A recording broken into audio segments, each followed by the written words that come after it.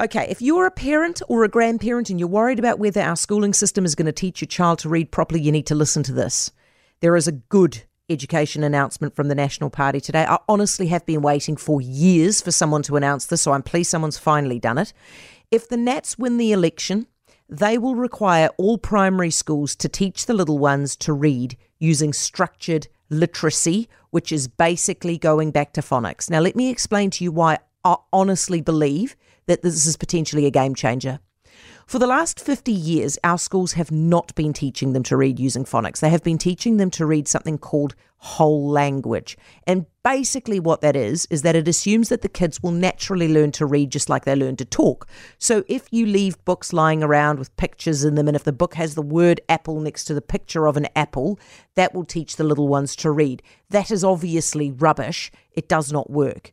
It is such a fail that 36%, more than a third of our 14-year-olds, failed the NCEA pilot reading exam last year. The reading ability of our 10-year-olds is the worst it's ever been, and it is apparently the worst in the English-speaking world. So what has been going on is that a whole bunch of schools have realised this ain't working, and they've got frustrated, and they have been spending thousands of dollars of their own money to pay consultants to come in and teach them another way, which is structured literacy, aka phonics. And they have been getting amazing results from this. The kids are learning to read again. Here's an example. Kaiapoi North School in Canterbury spent $20,000 on these consultants and resources. Principal said it was worth every single cent. After 2 years, of their 72 kids, 68 of them were at or above the curriculum standard.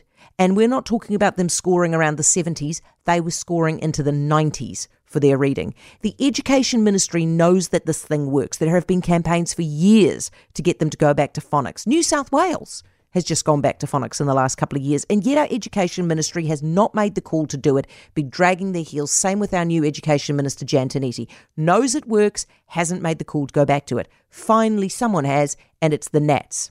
The Nats say if they win in October, teachers will all be teaching structured literacy to all of the kids.